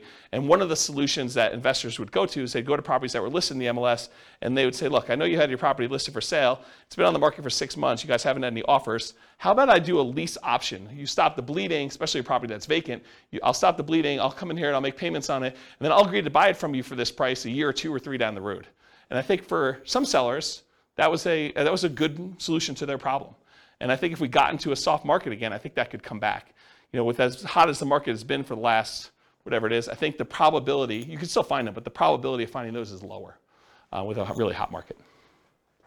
And then I think really occasionally, especially with a loan assumption, you may be able to find real estate owned Right now, there's so few properties that have been foreclosed on. I mean, I think we're literally at all-time lows. I was looking at some stats on this recently. But eventually, that comes back around. There'll be some people that have foreclosures, and the bank will take back properties. And some banks actually keep their own properties on their books, and they call it real estate owned. And you may be able to go to a bank and get them to agree to sell you a property, and they may be willing to do some type of loan assumption or owner financing, but it's from a bank, so it's really more traditional financing. But I think you could find some deals that way. And then wholesalers. Imagine like you're out there, but you don't have the money to do a deal, but they decide to come and wholesale the deal to you, and you have the money to do it. So you can find people that are like you out there trying to find deals that they can't take down themselves or unwilling to take down if it doesn't meet their criteria. Any questions on finding deals? Sweet. So to analyze deals, you can use the spreadsheet, realestatefinancialplanner.com/spreadsheet. It's the world's greatest real estate deal analysis spreadsheet. That's the humble name for it. And so you can go ahead and just use that for doing your rental property analysis when you're buying a property. Just put in what you're putting down on the property, what you're going to get for income on the property, and you can do all the analysis you need to for that. Any questions on analyzing deals? I probably need to do like a class on how to analyze deals, like how to fill out the spreadsheet, right? Or no one needs that? No one needs that? Wow, okay, I won't do it then. Sweet, save me a night. All right, market conditions. Really, no one needs it, huh? That's good. Market conditions. So, and ideally, markets where you can find properties with flexible sellers willing to accept creative financing. I think that's the definition of the markets that work for this. Markets with at least decent demand. Sometimes you can find deals, but it's really hard to liquidate the deals, and that's why you can find them. So I think you have to kind of balance those out. You need to find a deal that's good enough where you can actually make the deals work on the exit side. It is challenging in markets where sellers have lots of options. If a seller can go list their property, get 20 offers the next day by putting in the MLS, it's really hard to get your creative financing deal accepted. Really hard, right? I mean, if they have options of 20 offers, 5 of them are all cash, above asking price, no contingencies whatsoever. Another 10 of them are above asking price but with loans, and 5 of them are at list price or slightly below because they're just not in touch with reality. What solution do you offer them as someone coming in with creative financing, right? That's the hard part. You need to have a solution that you can offer to somebody that solves a problem. And if they have the ability to solve their problem another way, it's going to be really tricky for you. And then also a challenging market is low buyer demand. If you can't get rid of your property, if you can't put a tenant buyer in there, that's problematic. If it takes you 6 months to put someone in your property, that's going to be just going to be a challenge for you. You can make those numbers work, but you got to buy those deals a lot better. Okay? Any questions on market conditions? Cool. Accessibility, availability, these can be hard deals to find, no doubt about it. Got to do marketing in order to find them. You need to find sellers willing to accept creative financing, so you're usually solving a seller's problem. Watch out, strong availability might mean it can be harder to sell in a reasonable time. One reason sellers can be motivated because it can be difficult property to sell. So there have definitely been deals where I'm like, yeah, I could see why you'd want anyone to come in and take over this property from you because I don't want this property either. It's bad. I just have no interest in dealing with the problems. I don't want to take on those issues. And so, there may be times when you're like, yeah, pass. Some markets are much easier than others. Talked about that. It's harder, but you might be able to invest in remote markets to find these deals. So it doesn't have to be your market. If you're in a market and your market's still on fire, you can go to other markets and do these. It's just different skills, different strategies. You got to start doing this remotely. And then you got all the challenges of doing remote investing. Can be done, but make it trades. Can you use your retirement account to do these? Yes, you can. Yep. So you can do this. And because it doesn't have to be like non-recourse loans, and the lender's not going to set 35% down payments or whatever they're doing for doing loans to your IRA or your 401k. These can be very attractive to do in your retirement accounts. So because there's no pre-existing conditions from the sellers with their financing. We're taking over a loan subject to, we're getting an option or a lease option on a property. Could be definitely very attractive to do these. All right, so let's do some quantitative analysis. Now that I've got, 25% left? A little less than that. So creative financing and real estate entrepreneurship requires work and effort like a job. Okay, so even though we're going to compare it to other strategies that could be much more passive in nature, realize that some of the extra benefits that we're getting from doing these creative financing deals needs to be attributed to the actual work you're doing, the labor. putting in all these extra hours. It's not like just going and buying a regular rental and have a property manager manage it. You're doing work to do these. So a more true apples to apples comparison would be to add in some paid manual labor for the equivalent work done in some of the other strategies. So if you're going to try to compare this to doing regular buy and hold, maybe you say, okay, well, this is buy and hold, plus I'm going to get a part-time job where I make $20 an hour and I work for whatever it is, 20 hours a week. And so that becomes more of an apples to apples comparison, because with this one, you're probably doing like $20 an hour work at least in order to go do these things, in order to find them. So how well does creative financing perform toward achieving financial independence? Well, let's define what financial independence is so that you guys understand how I'm classifying and calculating this. So when your investments provide your minimum target monthly income in retirement, what some might call lean FIRE or just regular FIRE. FIRE is financial independence, retire early. So it consists of money coming in from passive income from Social Security, pensions, or annuities. That's number one. So any money you have coming in from Social Security, any pensions you have, or any annuities that you bought that are bringing money in, that's passive income. Plus any net cash flow after all expenses under your rental properties. Plus, the third thing, your yearly safe withdrawal rate times any other money you have invested in stocks or bonds or things like that. Okay? So you have $1 million in stocks times 4% safe withdrawal rate. That's $40,000 a year that's coming in, that's counting toward whether or not you're considered financially independent. Plus you have a certain amount of Social Security coming in. Plus maybe you have, I don't know, $500 a month coming in from cash flow on all your rental properties. You add all those up. If that number exceeds the amount that you need to be, the minimal amount you need to live, then you are considered financially independent. Okay, that's how I do my calculations. And if you haven't done this, there's a spreadsheet on the website. Anyone remember what the spreadsheet address is? I don't remember what it is. But if you go look up Ultimate Financial Independence Retire Early Budget, it walks you through all your expenses for like 3 different states in your life, and then you can put in your assets and it will do the calculations for you for whether you're financially independent or what you need to produce for that. Anyone come to that class to see the budget spreadsheet? You came to that? Was it a decent class? Yeah. Okay, good. Good. Yeah, so go watch the class and go download the spreadsheet. All right, any questions on financial independence? Cool. All right, so these are the changeable assumptions, and since it's been a few weeks, I'll remind you what they are. Even though I've covered these in other classes before. So this is based on, if you guys are listening to the Real Estate Financial Planner podcast, this is Norm and Norma. This is their situation. They're married. They're both 21 years old. They recently graduated from college, and they're working in a technology department of a large healthcare business. They have a total of $10,000 saved up right now, not each total. They earn $72,000 combined between the two of them, $36,000 a year each. They each earn $18 per hour. They work 2,000 hours a year, $36,000 per year each. They're saving about $1,000 per month before they buy any houses. So their savings rate is $1,000 out of the $6,000 a month that they're earning. They're obsessed about achieving financial independence so they can retire early. They want to find the best path to financial independence together. They're both taking Social Security at age 67. And I estimate Social Security based on them working until they are 67, which may not always be the case. So realize that that's not conservative, right? That's a little bit higher than that. But if they achieve financial independence before they turn 67, it doesn't really matter because that Social Security is just kind of a bonus at that point. Okay, so these are their assumptions. What we've done over the last X number of classes is we've gone through a bunch of different strategies. We did a whole class on them doing buy and hold and how that looks for them achieving financial independence.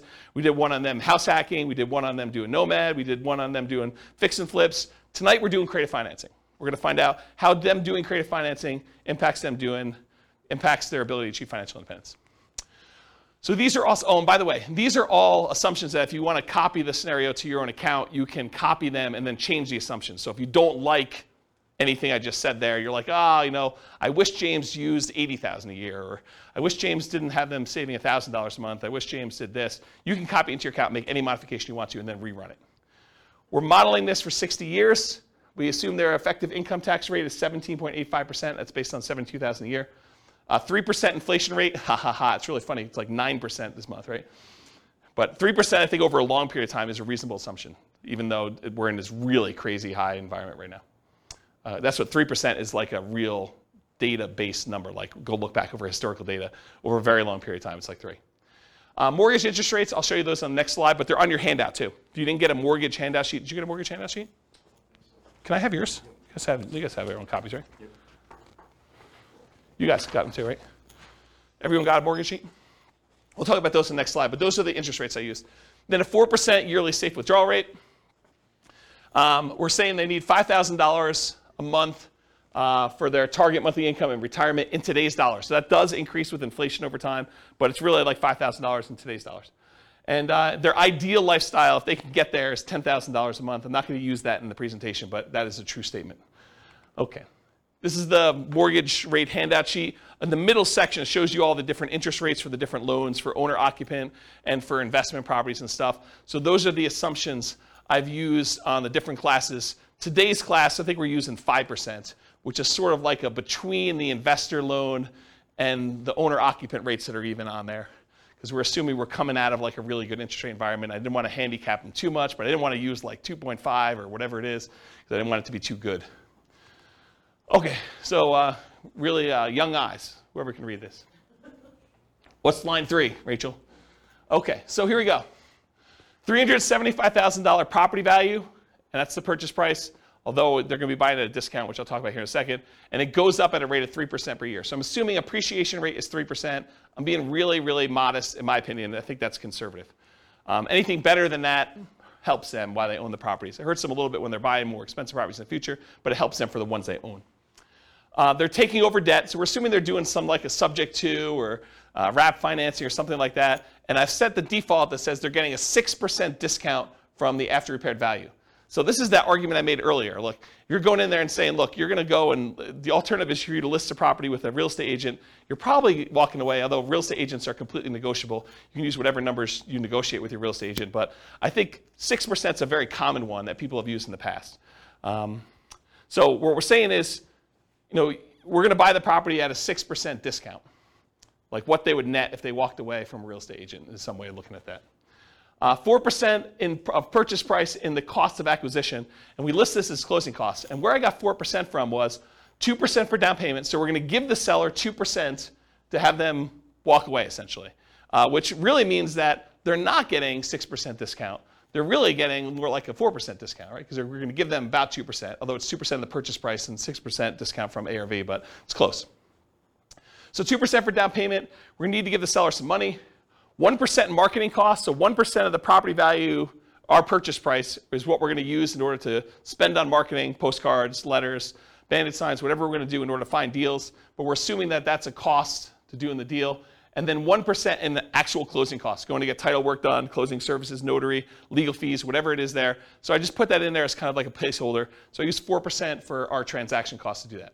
Seller's not giving us any concessions. They're motivated. We require 6 months of reserves of personal expenses, this property's expenses, and each of the other properties that you've already bought. And so I want to talk about this for a minute because it's kind of important. I use 6 months reserves because I think it's prudent for you to have these reserves, right? I think you acquiring rental properties and not having your personal reserves and you not having reserves for the other rentals you have or you having reserves for the one you're about to buy, I think is kind of silly. But I did run some variables. I ran some variations on these. But really, I said to start with, we're going to say you need 6 months of reserves of personal, 6 months of reserves of all the previous properties you bought, and 6 months of reserves of any properties you're buying in the future. I think that's prudent to have moving forward. And so you need to have all those reserves in order to be able to buy the next property. No debt to income limitations because you're basically taking over debt. So you don't go to the bank and qualify, so there's no DTI calculation that's going to limit you purchasing things, which did exist in other scenarios we ran, right? Buy and hold, nomad, house hacking. We looked at your DTI to make sure that you could qualify. In this case, we don't, right? We're not doing DTI because you're not qualifying for the loans. We're not doing loan assumption in this example. You're getting 1.5% of your purchase price back as a rebate from the tenant buyer when buying. So after you buy the property, I'm assuming that your tenant buyer is going to come up with at least 1.5% down. In this case, it is 1.5%, but I think that's a fair number to use. It's going to be about $6,000, something like that, right? This gets applied to a credit when they buy it from you in 4 years. Now, the way that we model this is not great for how we give the credit back, but I did include it in a really rough sort of way, but it's not perfect. I just wanted to warn you about that. We're using a 5% interest rate that you're taking over on the loan and that you are paying PMI. They do have PMI on their loan. They didn't put that much down, so they've got private mortgage insurance. We're using a 360-month loan, 30 years. $2,600 per month in rent, but rent also increases at that same inflation rate, 3% per year. You're likely to have negative cash flow if you ignore that upfront option fee you got and you ignore cash flow from depreciation. So a lot of folks, a lot of creative real estate investors will think about that option fee as some offset to their cash flow, right? If you get, as an example, if you get $2,400 as an option fee, isn't that sort of like an extra $200 a month for the first year in rent? So if you were like negative $100 a month on rent, but you got $2,400 in the option fee, it's not really negative $100 a month in rent if you really got the option fee up front. You just got like prepaid rent up front. Now it does count as a credit to them when they buy, so it's not like it's really that way, but it does offset some negative cash flow. And if you're getting $6,000, that offsets a lot of negative cash flow, right? If you get $6,000 option fee up front, it's like $500 a month for the first year, or $250 a month for 2 years, or whatever that is for 3 years. I can't do the math in my head. So we're not counting that. We're not thinking about that. We're not counting the cash flow from depreciation. 3% of the monthly income is the assumed vacancy rate.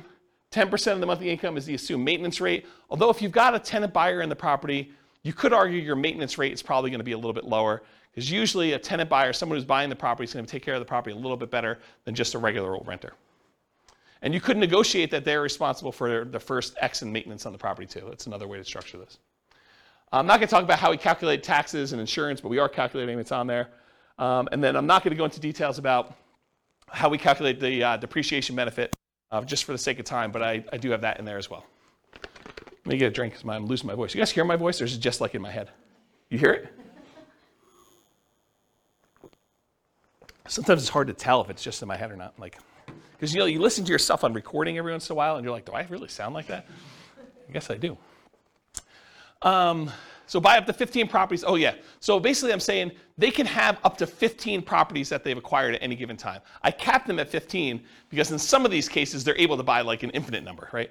Like they eventually get to the point where some of the deals start popping, they've got a lot of money in their bank accounts, and really they could go spend an unlimited amount of money in order to do any number of deals that they want. And I wanted to set a reasonable limit. I thought 15 sounded about right. Do you guys think 15 sounds right? Is it too low or too high?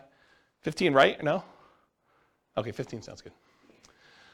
I do run some variations there, how long you're actively buying for. Oh, I only buy properties for 10 years.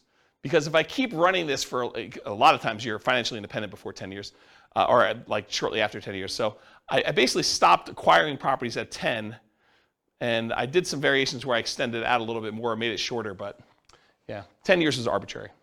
And then I buy up to 15 properties. We sell them to a tenant buyer after 4 years. Historically, over a large data set,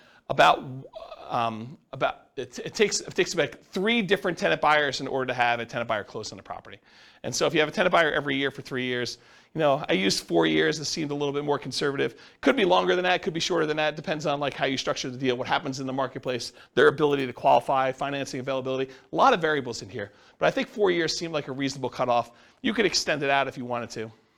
And I didn't count extra option fees you had, right? Like you put a tenant buyer in there, they could live in the property for a year and then decide not to buy. They don't get married, they get divorced, they no longer need the property, they're transferred out of the area for work, whatever the reason is. But there are times when that tenant buyer is like, I'm leaving, and they just leave their option fee, and now you got to go find another tenant buyer, and you get to collect another option fee by doing that.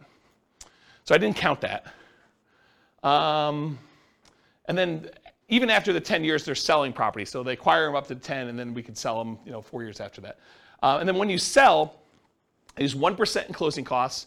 Usually you're going to negotiate to have the tenant buyer pay all the closing costs, but this is sort of part of that offset to give them that 1.5% credit back. So I sort of finagled it that way. That's where that came from. You're not paying any real estate commissions because you've got the tenant buyer you've already found, and the tenant buyer is buying directly from you, so there's no real estate commissions on the sale. There's a 25% depreciation recapture tax. So all that depreciation benefit you got, you're paying 25% tax on that number in order to do that. And that's conservatively high. It's really whatever your tax rate is with a max of 25. And then you're paying 15% long-term capital gains on whatever gains you had when you do that. And I do all those calculations to do it. Any questions on my assumptions, all of which you can change? After 10 years, if they sell their houses, what do they do with their money? So after 10 years, when they sell all their houses, they are invested in stocks and they're using their safe withdrawal rate. I did not do any modeling where they mixed strategies. The challenge with this stuff is there are so many different variations. Like once they're done doing all this stuff, do they do short-term rentals? Do they nomad? Do they house hack? Do they do buy and hold?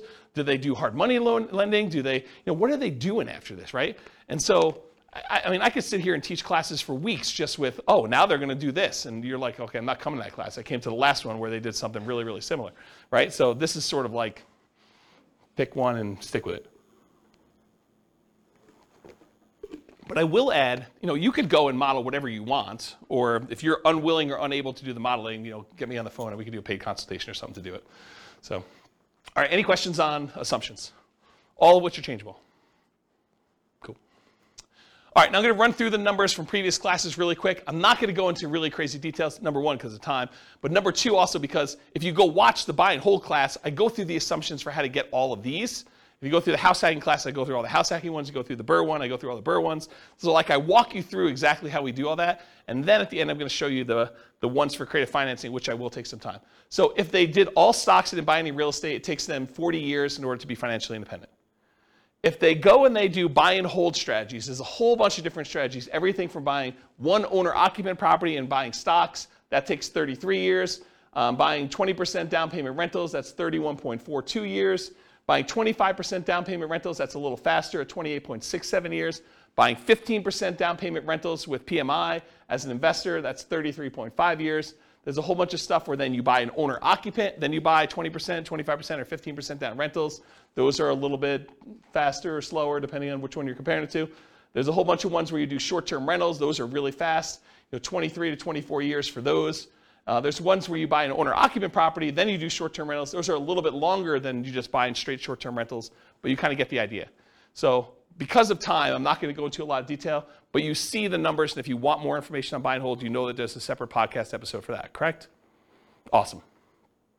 This is Nomad summarized. If you go buy 10 Nomad properties with 5% down, it's 26.5 years. If you buy 10 fixer-upper Nomads, it's 19.58 years. You buy 10 Nomad by proxy, it's 24 years.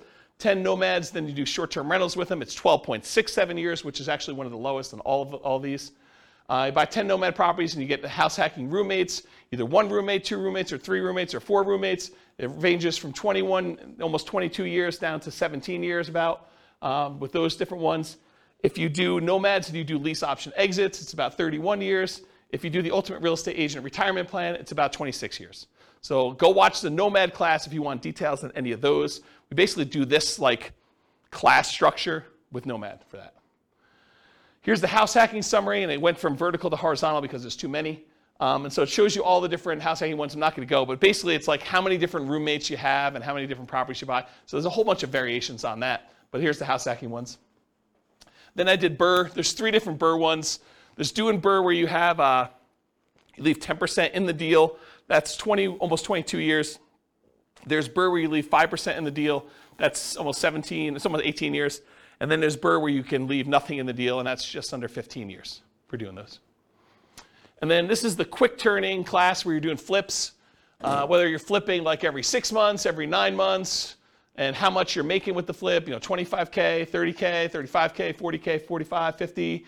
If you do live-in flips, you do 2-year tax advantage flips, you do 2-year tax advantage live-in flips, you do all these different variations. So there's a whole bunch of different ones on here for all the different fix and flip ones. Go watch the fix and flip class for the numbers on that. And then here's the summary of all the ones so far. And what I tried to do to make it a little easier for you is I tried to color code them. So all the ones in red over here are all the all the buy and hold strategy ones. And this shows you how many months it took them to be financially independent using that definition we did before. And so now you can see the relative sizes of all these different strategies. So you can see how long it took all the different buy and hold ones, how long it took all the different Nomad ones, how long it took to do all the Burr ones, how long it took to do all the quick turn flipping ones, and then how long it took to do the house hacking ones. And you could just see visually which ones tend to be the faster strategies. Of course, the detail is something you'll want to go listen to the individual class for. But in general, Nomad looks really, really good. Burr looks amazing if you could do Burr deals. There's a lot of flipping stuff that looks pretty amazing too. House hacking seems, I don't know, pretty good, maybe a little bit better than buy and hold if I had to kind of eyeball that. But you can kind of get a feel for the different strategies and how they might perform. Does that make sense, everybody? Okay. What about creative financing though? So I did creative financing where I varied reserves. So down here is that 6 months of reserves. If you do the creative financing deals as I described with all my assumptions before, but you mandated you had 6 months of personal reserves, 6 months of reserves of the property you're about to buy, and 6 months of reserves for every other property that you've purchased so far, it takes 17.42 years in order for you to be financially independent, and you stop acquiring after 10 years. So basically, that's how long it takes you to do it. If you drop down to just 5 months of reserves for all three of those, you drop down to 15.42 years. So you save 2 years by doing that. If you drop down, you only have 4 months of reserves for each of those. You drop down to 14.25 years. If you do 3 months of reserves, it's just under 13 years. You do 2 months of reserves, which I think is pretty risky, in my opinion. I think 3 months is probably pretty risky too, but 2 months I think is pretty aggressive. That's 11.67 years before you're financially independent doing this strategy. And if you decide you're crazy enough to do this with just 1 month of reserves, you can be financially independent under 9 years. Craziness, right? What if you do, instead of doing months of reserves, what if you say, look, I'm going to set aside $10,000 in reserves. It'll adjust up with inflation, but 10K. Well, that's about 9.17 years. If you do just 10,000 in reserves. If you do 20,000 in reserves, 9.92 years. 30,000 in reserves, 12.67 years. $40,000 in reserves, 13 years. And $50,000 in reserves, 13.75 years. So you can kind of compare those. And then the ones below it are all the 1 month, 2 month, 3 month, 4 month, 5 month, 6 months of reserves instead. Okay, any questions on those? All right, last one I think. Nope, sorry, two more. So this is how big of a discount you got. So we've been doing this one so far, which was 6 months of reserves and getting that 6% discount, right? Like basically what a real estate commission might look like. Real estate commissions are whatever people negotiate, but 6% looks pretty familiar. But 17.42 years, that's the 6 month one. What if you were able to get a little bit bigger discount, like 8%? That's 13.67 years. What happens if you're able to get 10% of discount? That's 11.92 years. What happens if you're able to get a 12% discount when you buy them? That's 10.67 years. So getting a discount does matter, in doing this. What about by buying period? What if you said, I'm only going to do this for 5 years? Well, it takes you 35 years in order to become financially independent. If you only do it for 5 years, then you just let your money grow in the stock market. And remember, they're saving about $1,000 a month. Okay? What if you do it for the 10 years I said? That's at 17.42 that we covered already. And then if you decide to do this for a little bit longer, 15 years, you're financially independent after 12.67 years. So a little bit faster if you decide to do it longer. So I just wanted to show you that. Okay, so this is the same thing I showed you before. Now I just slid in this whole red section here for all the creative financing so that you can get a visual of like how effective these are compared to these other strategies. And it's super effective, right? I mean, I think the creative financing ones, and I did all the variations that we just covered, it's pretty fast compared to almost everything else we've done. It becomes one of the fastest strategies depending on like what you do and your assumptions about it for doing that. Is that surprising to anybody? A little bit? It's a lot of work though, right? It's not like doing Nomad. You just buy a property every year and you live there. This one's like you're out there hustling and buying properties and doing things and putting tenant buyers in there and negotiating and structuring all that. Any final questions on this? Is that helpful? It's like this slide, especially with the colors. I took a lot of time to write the color thing for you guys. I had to write special code for that. Like it was non-trivial. We good? Okay. So in conclusion, the assumptions for this modeling matters a lot. You're doing different price properties, you're doing different rents coming in, you do different discounts, you're doing it for a longer period of time, they're saving more or less. Because they don't even get enough money to buy their first creative deal until they come up with 6 months of reserves, which isn't instantly. They only had $10,000 saved up front. So it took them a while just to get to the point where they have enough in reserves and money for marketing and closing costs and everything else before they can even buy their first property. So if you change any of those assumptions, this changes everything. That's why the assumptions matter so much. So if you change reserves or market conditions, the appreciation rate, rent appreciation rate, the price, interest rate, rent, vacancy rate, maintenance, property management, tax insurance, all those things are going to have an impact on those numbers. The stock market rate of return or what you're investing in, and it's not just the return, it's also your risk profile. Investing in the stock market is a very different risk profile than investing in bonds or crypto, if you guys are into that, right? Their target monthly income retirement. We said they needed $5,000 a month in order to be financially independent. If it was $8,000, that's very different numbers as well. The safe withdrawal rate for any money they have in the stock market, that's going to come into play. The number and the frequency at which you buy these properties is going to be a factor. And then how big of a discount or the profit you make on each deal or the cash flow you make on each deal is all going to matter too. then the strategies that work best in that market may differ. So just because I used all these assumptions doesn't automatically mean creative financing is always better, or house hacking is always better, or BRRRR is always better, or whatever. Like, different markets will have different ones that are better. So you do the math for your situation, and you can go to realestatefinancialplanner.com/model, and over time, it's not all done, but over time, the reason why I'm doing the individual city podcast is going to have each of the cities have their own numbers done for these. So I'll pick whatever the city prices of houses are for there, and their rents and their taxes and their insurance, and I'll run through all the buy and hold, all the house hacking, all the nomad, all the creative ones, and I'll show you the numbers for that city specifically, and that'll all be at that realestatefinancialplanner.com/model page. You'll just pick your city, and I'll do it, and then you can copy your city to your thing and make adjustments from there, and then I'll be able to show you which cities are better, which I haven't really done a lot of work on, but that's where we're headed with that. Yeah, questions? Can you remind me for the reserves? Yeah.